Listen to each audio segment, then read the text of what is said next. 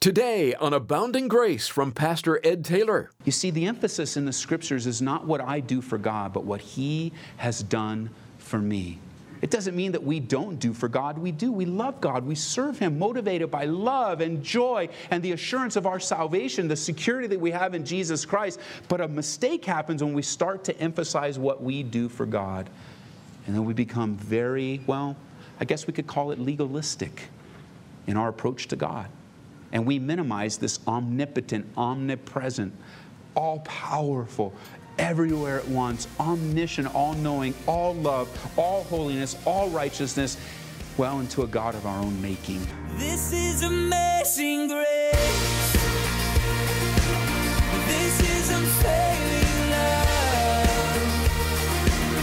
That you would take my place.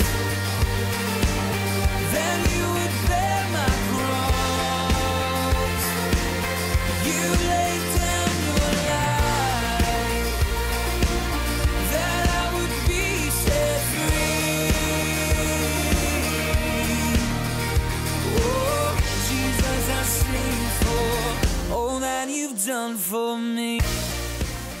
We'd like to be promise keepers, but more often than not, we're promise breakers. While we frequently break our promises, there is one who never does. He is always faithful.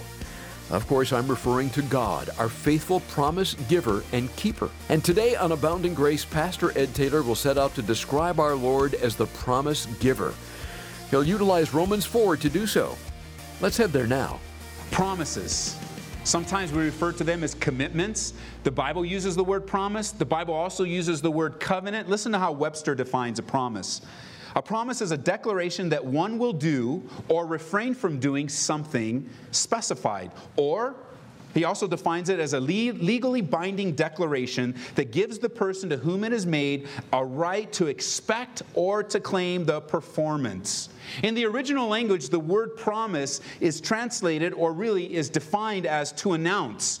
In the original language, it's a legal term that declares a summons or a promise to do or give something. And you know, in the Bible, the word promise is almost always used to declare and to point us to God, the promise giver. Some 50 times the word is used to point out the powerful, wonderful God, the reliable God who promises to man. And I think sometimes we get it the other way around. And instead of emphasizing the great promise giver, it's easy to emphasize us as promise keepers. I don't like that emphasis because I'm not all that good at keeping promises to God. As a matter of fact, I try to stay away from that. Do you? So, oh God, if you do this, I will do that. But have you noticed how weak your flesh is? Oh God, I'm going to fast for 5 days. And then you wake up Monday, it changes into 5 minutes. And it's over. But God, He always keeps His promises. The emphasis in the Bible is not on us as humans keeping promises, but rather God's ability to give His promises. You know why? A promise is only as good as the one giving it. A promise is only as good as the one that's able to deliver. We, with our mouths, can promise anything. We can say everything. But really, how many of us have the ability to follow up with everything that we promise? We need to be careful. I'll do this for you, but then something comes up and you can't do it. I'll be there for you at 12 o'clock, but some unforeseen circumstance happens and you're not there at 12 o'clock, you're not there at 5 o'clock, you're not even there that week. But you made the promise. Things happen in our lives. For sure, I'll do this for you. I can do that, but really not be able to do it. But when He promises, He delivers. You know how often He delivers? Every single time. To the point where the Bible teaches us that even when we are faithless, without faith, God, He remains faithful. Listen, you can jot it down in Matthew chapter 19, verse 26. Jesus looked at them and said to them, with men this is impossible, but with God all things are possible. Jot this down, Genesis chapter 18, verse 14. Now might be a time for you to get out your pens because we're going to take a lot of notes here. I'm going to give a lot of points that you want to jot down. Jot it down, Genesis 18, 14. Some will turn to, some will just jot down. Genesis 18, 14. Is anything too hard for the Lord? What's the answer to that? No. Abraham now. Remember, the focus in chapter 4 is Abraham. And how is he saved? How was Abraham saved? Well, the question comes up, was he saved by his works? No, we already learned that in the beginning of chapter 4. Was he saved by some religious act like circumcision? No. Today we ask the question, was he saved by the law? The question will be answered, no. Look at verse 13, Romans chapter 4. For the promise, and you might just want to mark the words promises, they're used a lot in this section. For the promise that he would be the heir of the world was not to Abraham or to his seed through the law, but through the righteousness of faith. For if those who are of the law are heirs, faith is made void, and the promise made of no effect. Because the law brings about wrath, for where there is no law, there is no transgression. Verse 16. Therefore, it is of faith that it might be according to grace. You might want to circle that word. So that if the promise might be sure, you might want to circle that word, to all the seed, you might want to circle. No, I'm just kidding. Not only to those who are of the law, but also those who are of the faith of Abraham, who is the father of us all. As it is written, I have made you a father of many nations in the presence of him whom he believed, even God, who gives life to the dead and calls those things which do not exist as though they did. Verse 18. Who contrary to hope in hope believed, so that he might become the father of many nations, according to what was spoken, so shall your descendants be. Verse 19. Not being weak in faith, he did not consider his own body already dead, since he was about 100 years old, and the deadness of Sarah's womb. He did not waver at the promise of God through unbelief, but was strengthened in faith, giving glory to God, and being fully convinced that what he, God, had promised, he was also able to perform. And therefore, it was accounted to him for righteousness. Verse 23. Now it was not written for his sake alone that it was imputed to him, but also for us. It shall be imputed to us who believe in him who raised up Jesus, our Lord, from the dead, who was delivered up because of our offenses and was raised because of our justification. Think about it for a second. Abraham, without the law, without the scriptures, without a synagogue, without a church, without instruction, he believed God. He had a personal relationship with God himself, the promise giver. The promises of God were held on to and lived out in Abraham's life without any of the things that you and I have today. And my question has always been, how? How is that possible?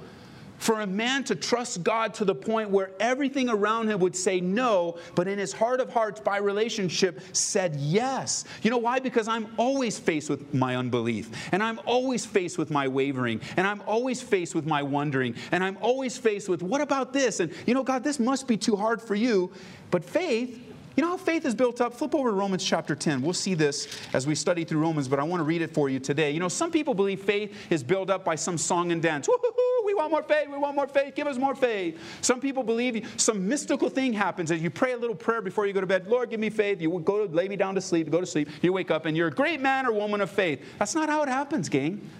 Listen, let's draw your attention to verse 8 of Romans chapter 10. How do you have faith in that promise giver?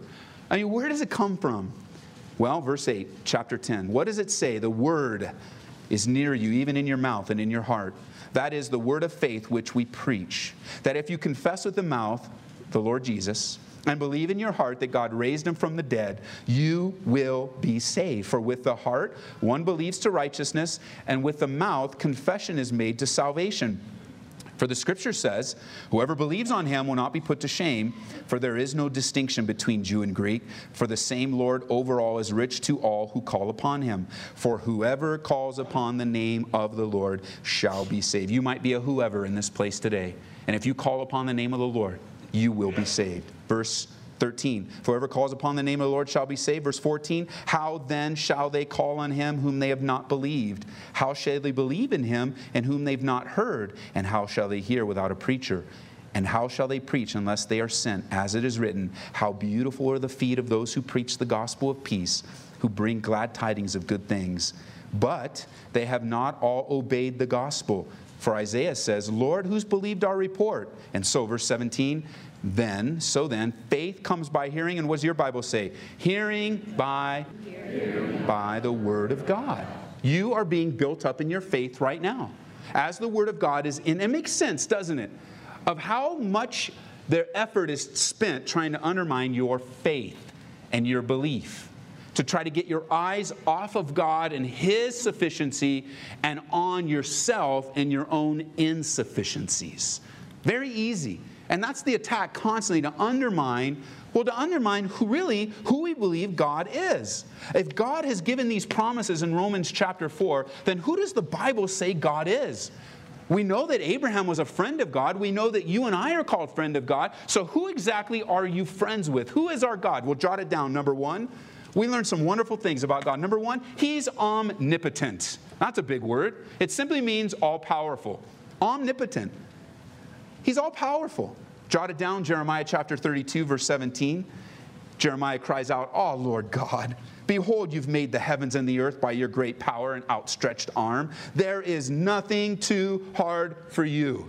That's your God and mine. He's omnipotent. He is all-powerful. You know what that means? That means He never loses power. He never gains power. He's it. He has all the power that's necessary, all the power that exists. He is always all-powerful with all the power there is to have. Awesome. That's our God. Number two, He's not only omnipotent, He's omniscient. Omniscient. That's a fancy word that means all-knowing. Your God, my God, He's all-knowing. Listen, Psalm 147:5. Great is our Lord and mighty in power. His understanding is infinite. His understanding is infinite. There isn't one thing that God doesn't know. He's not taken surprised by anything. He learns nothing. He has it all. Nothing's new to Him. Surprised by nothing. God knows all about you.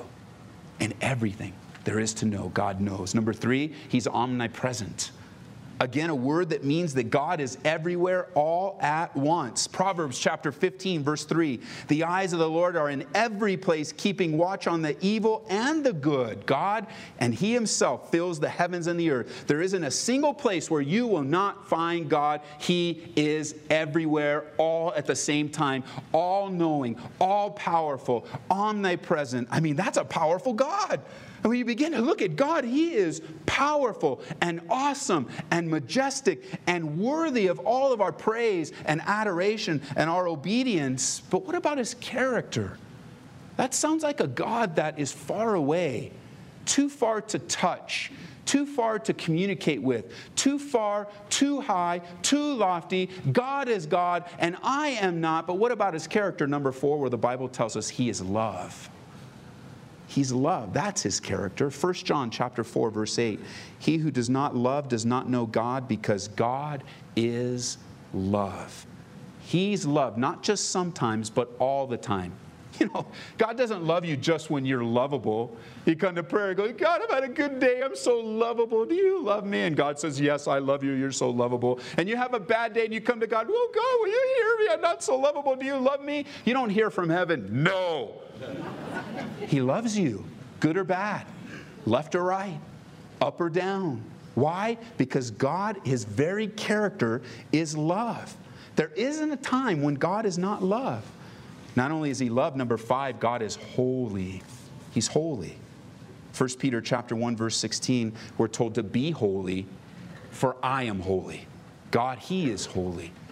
And He draws us. When you are coming here in a Bible study atmosphere, when you pray, when you fast, when you seek the Lord, you are drawing nearer to His holiness, shedding aside the weakness of your flesh and drawing near to God so He might draw near to us. Holiness is not some outward code of conduct. Holiness is God Himself. There is no list of rules and regulations that make a person holy. God makes a person holy. Not only is He holy, but number 6, He's also righteous. Who are we describing? God, the promise giver. He's righteous. A great way to remember what righteous is simply right. God is right all the time. There's never a time when God is not right. In Ezra chapter 9, verse 15, it's said very matter-of-factly, "O Lord God of Israel, you are righteous." There is no question. He is omniscient. He's omnipotent. He's omnipresent. He's love and holy. He's righteous. And on that list can go. We can go on and on with the attributes of God. You see, God, the promise giver, not only says it, but He follows through with it 100%. God, He's alive and real in our lives. So what happens? There's this undermining of our faith. Well, we believe, God, He's not all-powerful. He couldn't possibly come into situations where we are faced with limitations and we pass those limitations on to God. Well, I can't do this, so then probably God can't either. And it's an undermining of our faith. Or some people get trapped into thinking that God's really not omnipresent. And so they start living double lives. And they've got one life for this group of people, and they got one life over here in the secret, and nobody knows because I've done a good job of fooling everybody. But listen, all that is undermining your faith that God indeed is always everywhere. He's omnipresent, and He sees even the secrets of your heart today. You're not getting away with anything, guys. You haven't gotten away with it. He knows your heart. And this is the God that Abraham calls upon. This is the God that Abraham knows. It's so wonderful that you would have, and I would have, a friend like this. But Abraham, when you see his faith, well, wait a minute, what about Abraham's part? He had a real relationship with God because he obeyed, right? No. Because he obeyed the law? No. Because he was circumcised? No. Back to Romans 4 now. Let's walk through some of these verses. Verse 13. He was made righteous because he believed. Because he trusted. Because he believed. Verse 13. For the promise that he would be the heir of the world was not to Abraham or to his seed through the law. As a matter of fact, it was 400 plus years before this, before the law came.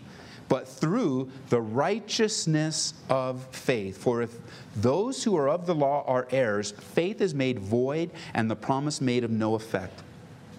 Because the law brings about wrath, for where there is no law, there is no transgression. It wasn't a legal arrangement that God made with Abraham. It wasn't a code of conduct. It was a simple word that he spoke, and Abraham believed it. God didn't come to Abraham and say, give him a list of rules and regulations to follow and say, here, Abraham, this is the condition. This is what you need to do. I'm calling you out. This is what you need. So go ahead and follow this completely, 100%. And then this is how you'll be made righteous. He simply spoke, and Abraham believed. It was even before he was circumcised, before any religious act on his part. And isn't that the drum that Paul has been beating in Romans? It's by faith. It's not by your works. It's not by your activity. It's not by your performance. The promise is sure because of God's grace. That's what it says in verse 16. And that's those key words in verse 16. Look at it. Therefore, it is of faith that it might be according to grace. So you mark grace. So that the promise, mark the promise, might be sure. Circle those words because they all work together. Grace, the promise, sure. The only way that we can have a sure promise from God is if it doesn't depend on our performance. Because if it depended upon our performance, then there would be times when we doubt the promises of God. So, well, God, I've done really good for you this week. I've really obeyed. I've kept everything. Now I know you're going to keep me. But what about when you don't? Then what happens to the promises of God? Well, if we have a bad theology, we're going to think that God's promises aren't sure. But if we have good theology and understand that God's promises don't depend upon your performance, then you'll know that even if you have a bad week, God hasn't stopped loving you. He hasn't ceased to be holy. He hasn't ceased to bless you. He hasn't turned his back on you. And you have that freedom to obey him, motivated by love. Abraham was saved before the law, before circumcision. He was saved by believing a promise. He was justified by believing God's promise, not by obeying God's law. Because still 400 years would happen. Now back to verse 14. He says, if those who are of the law are heirs, then faith is made void and the promise is made of no effect. We spent a lot of time just focusing in on the purpose of the law. The purpose of the law was not to bring righteousness to a person, but to show a person, any person under the law, that righteousness could only come by faith. The law would always remind you that we failed, that we need a righteousness apart from our own actions. And so if it's keeping of an external code of conduct that brings a person to salvation, then faith is no longer accurate. It's just made void. But, verse 15, because the law brings about wrath, for where there is no law, there is no transgression. Think about that for a second. Doesn't the law bring about wrath? You would really never, ever know that you were breaking the law unless red lights flash behind you on your way down I-25 as you're traveling 80 miles an hour. You never know, right? Because that's what happens. Think about it. Let's say that you get a brand new, flashy new car and you want to test it out, but unfortunately you're here in Denver and the speed limits are, 55, 65, sometimes 70, 75, but you want to take this puppy up into the 90s. And so you wait till the middle of the night, nobody's on the road, you're going to go I-25 up to Cheyenne and just, you're going to make it. You know you're going to make it. You're going to test it out. And as you're going by, you pass all these signs. You don't really know what they say. You're not looking at them. You're, I'm on my way. And you're up there until lights start to flash behind you. And what happens? The law is going to reveal your transgression, isn't he? He's going to pull you over. What's the matter, officer? I'm just driving. Yeah, buddy, you're driving too fast, and I'm the law, and I'm just going to reveal your transgression, okay? And just next time you get pulled over, just open the scriptures and say, thank you for revealing my transgression. You're fulfilling Roman. You could share the gospel with him. As he writes down your little ticket, he's going to hand it to you, and he's revealed your transgression. But let's just say that same neat, flashy, neat car that goes so fast, let's say you were able to take it over to Germany and get onto the Autobahn. Do you know what? You'll probably never get pulled over. You know why? There is no speed law. So there's no sin to be revealed because there's no sin committed. Very important that we grasp this. You see, where the law is, it reveals transgression. When there's no law, there's no transgression.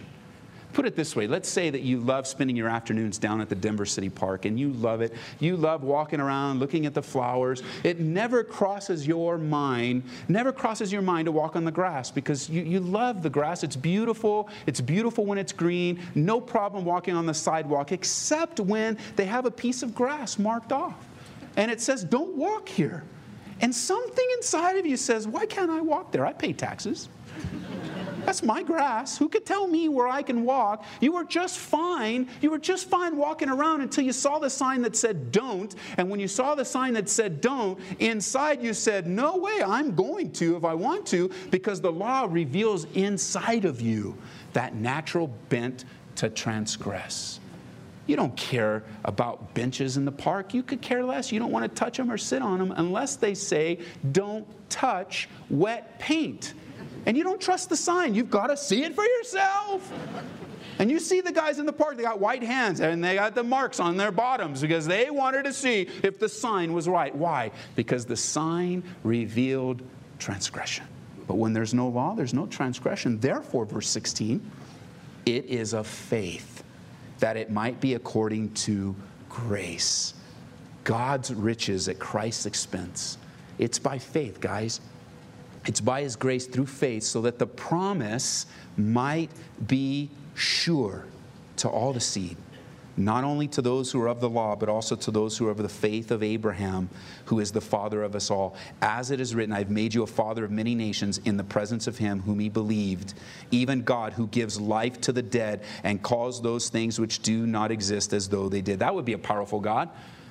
Our God is able to give life to the dead and call those things which do not exist as though they did. Do you know that is a lot of your prayer life? Seeking to see God do things that you don't yet see, but greatly desire as you pray, and I pray according to His will. You see, the emphasis in the Scriptures is not what I do for God, but what He has done for me. It doesn't mean that we don't do for God. We do. We love God. We serve Him, motivated by love and joy and the assurance of our salvation, the security that we have in Jesus Christ. But a mistake happens when we start to emphasize what we do for God. And then we become very, I guess we could call it legalistic in our approach to God. And we minimize this omnipotent, omnipresent, all-powerful, everywhere at once, omniscient, all-knowing, all love, all holiness, all righteousness, into a God of our own making. Hey, thanks for listening to Abounding Grace with Pastor Ed Taylor. We're going and growing through a study of Romans right now. You can hear this message again online at aboundinggraceradio.com or listen through either of our apps. Search for Calvary Aurora in the App Store or Google Play. Maybe you're looking for a good book to go through as we begin a new year. Well, here in the month of January, we picked out an excellent one written by Warren Wiersbe. It ties in quite nicely to our current study, too. It's called On Being a Servant of God. Sometimes we lose sight of what ministry and service is all about as we get overwhelmed by the pressures and the needs that surround us. Be encouraged and strengthened by the wisdom that Warren Wiersbe shares in this easy-to-read book. We'll send you a copy when you support Abounding Grace with a gift of $25 or more. Just call and ask for On Being a Servant of God. Our number is 877-30-GRACE. That's 877-30-GRACE. Abounding Grace is made possible through the generous support of our listeners, And as we begin another year of delivering God's Word one verse at a time, we're looking to our listeners for help. Together, we can reach people with the love and truth of Christ and make a difference in these last days. To make a secure donation, drop by aboundinggraceradio.com or call 877-30-GRACE. Next time on Abounding Grace, we'll continue Pastor Ed Taylor's study of Romans. Thank you for listening today, and we'll look for you tomorrow as we open the Word together in search of God's abounding grace. This is amazing grace. This is unfailing love. That you would take my place. That you would bear my cross. You laid down your life. That I would be set free. Oh, Jesus, I sing for all that you've done for me. Abounding Grace is brought to you by Calvary Church, Colorado, here in Aurora.